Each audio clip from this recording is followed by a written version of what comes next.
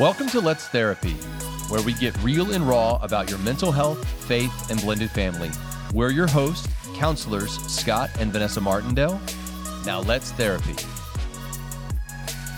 Hey guys, welcome back to Let's Therapy with Scott and Vanessa Martindale. We are so excited to be here with you today. Yes, and you guys, before we get started, just remember that this podcast episode is not a substitute for your mental health. If you're suffering with some mental health issues or having a hard time, guys, we just recommend that you reach out to your local therapist or a licensed professional. Absolutely. And guys, we've covered a lot of topics on here, but today we're going to dive into substance abuse. And this is probably one of the more common things that families deal with, simply because a lot of times they are so hidden and generally get uncovered usually at the worst times or when it's become something that is uncontrollable. So we're going to go out and look at some risk factors. We're going to look at some commonalities.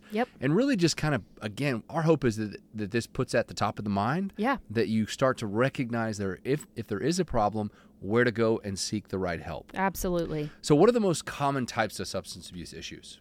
Like, what do people struggle with the most, Vanessa?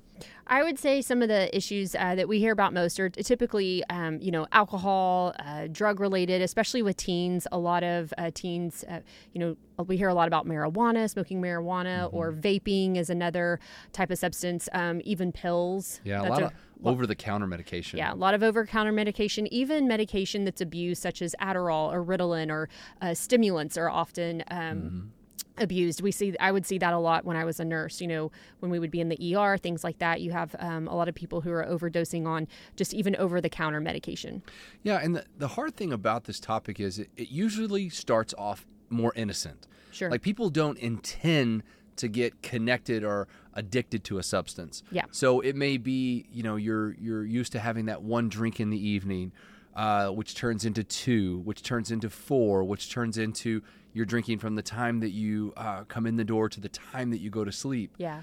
For pain medication, which we do see this a lot, and this is a growing epidemic, you could have had an injury that maybe you hurt your knee and you're taking pain pills. Well, all of a sudden you become so reliant upon them that you can't stop taking them. Right. And it starts disrupting the normal world. It starts disrupting your normal day. Yeah.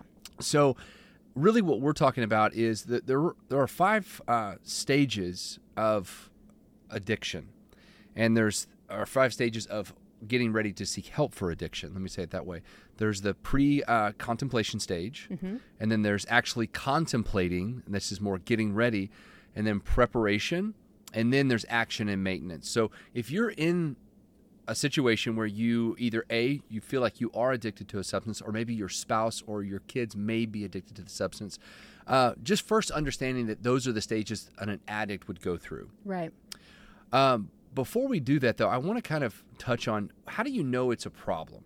So I'm going to speak, we're going to try to speak from 2 different sides here, from maybe a spouse's perspective, and then I'll speak from a parent's perspective. From a spouse's perspective, when do you know that there's a problem?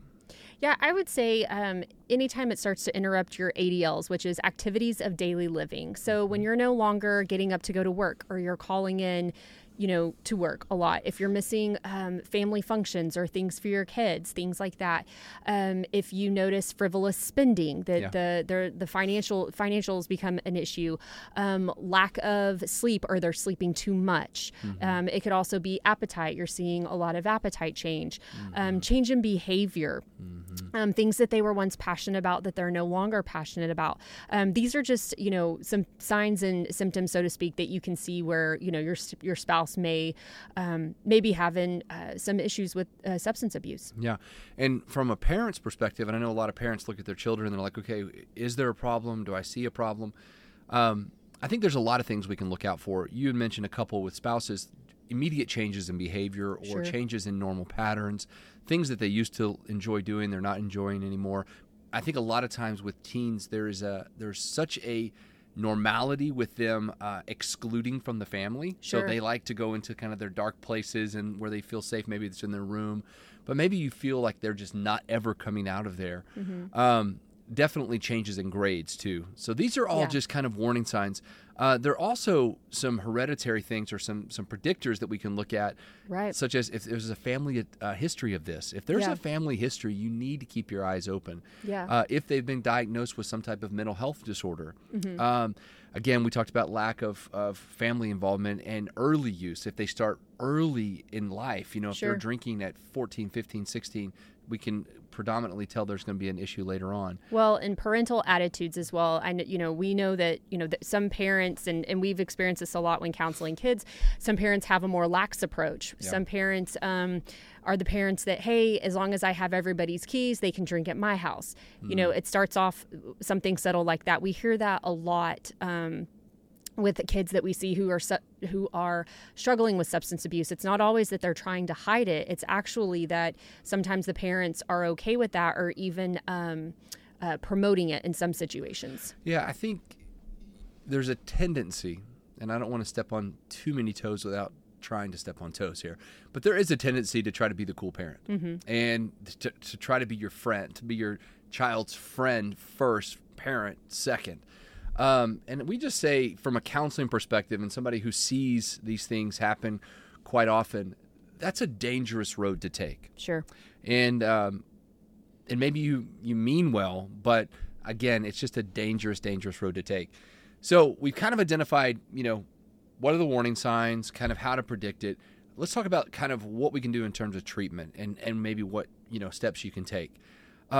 So this is, I would say, a very different avenue than probably your normal counseling treatment. Sure. Because substance abuse issues tend to be a little bit more severe in nature, especially if they've reached that point of pure addiction. So that's why there are specific programs. There are 12-step programs that you can go into, intensive inpatient programs Yes. where somebody can go and be completely immersed in a recovery atmosphere where they're in a controlled atmosphere. Right. And we do feel like those are very useful, especially in the onset. Sure. So if you're like, I'm seeking treatment, the first thing I want to do is I want to find whether it's alcohol or an addiction program that I can completely immerse myself in so I can get free from this addiction. Right. The follow-up from that is more repetitive counseling, Sure. where you can find somewhere you can connect with, find ways to cope, find ways to work on behavior modification. These are Right. the things that lead to that onset of addiction. Yeah, absolutely. And I love that you said coping and behavioral, because I think a lot of it stems from that, and a lot of it can stem from our upbringing, and it's just negative coping mechanisms or coping skills. We don't know how to cope in a healthy way, whereas we're reliant on, a substance to make us feel better or to numb certain feelings. And you guys, looking at this from a spiritual perspective, I love in Thessalonians 5:6-8, it says, "So then let us not be like others who are asleep, but let us be awake and sober.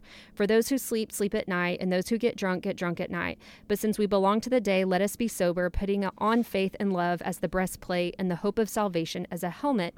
And I know in here that it says, and those who get drunk at night. And so in this, it's not necessarily just for drunk, but I would look at this as from a perspective of just addiction and different substances. And whenever we put on that, the helmet of salvation, it's the things that are protecting our mind. And when we put on the breastplate, that is covering our heart. So if you think of heart and mind, and that's where the enemy goes to attack us the most, it's in our mind and in our hearts. And so just remembering that, when we are able to be sober-minded and not have those toxins, so to speak, in our body, we can think clearly, we can see clearly, we can hear clearly from God, because the enemy all day wants us to mistrust the heart of God. He wants us to mistrust who we are in Christ. And so by making those choices to, fall into substance abuse, or maybe we don't even mean to fall into it. It's just something, it's a slippery slope and something that happens. He can use that to destroy our hearts and minds and our relationships, our marriages, our blended families, things like that. Yeah, I 100% agree. And the thing I want to leave with today is this, and one of the things that I should have probably covered a little bit earlier, but one of the things that just kind of dawned on me is if you're hearing this and you're thinking, okay, my spouse or my child has an issue here, but when I bring it up, all they do is deny it, Sure. and usually maybe turn it around on me. And I think a lot of times people address this and they address it kind of pointing a finger. They're like, you need to get help. You need to do this. You need to stop doing this. And through studies and through research, one of the best ways to approach this is not to necessarily point out to them, but make sure that you're explaining how that makes you feel. Yeah. Like, I feel really helpless when you're in this situation. Yeah. I feel like something bad's going to happen when you're in this state of mind. Yeah. So again, if you're struggling with this area, as we said before, there are ways that you can find help. There are ways that you can seek out addiction treatment, and we just encourage you to do that. Yeah. We encourage you to look at this from it doesn't have to always be this way. You can make changes. Your spouse can make changes. Your children can make changes, and hopefully through this podcast, you've just learned just a little bit about it. Yeah. Enough that you can start taking an action. Absolutely. And you guys, if you have any topics or any questions for us, please email us at info@blendedkingdomfamilies.com. We would love to discuss those and get back to your get you some answers back to you. You guys have a great and wonderful day. Be blessed in all that you do.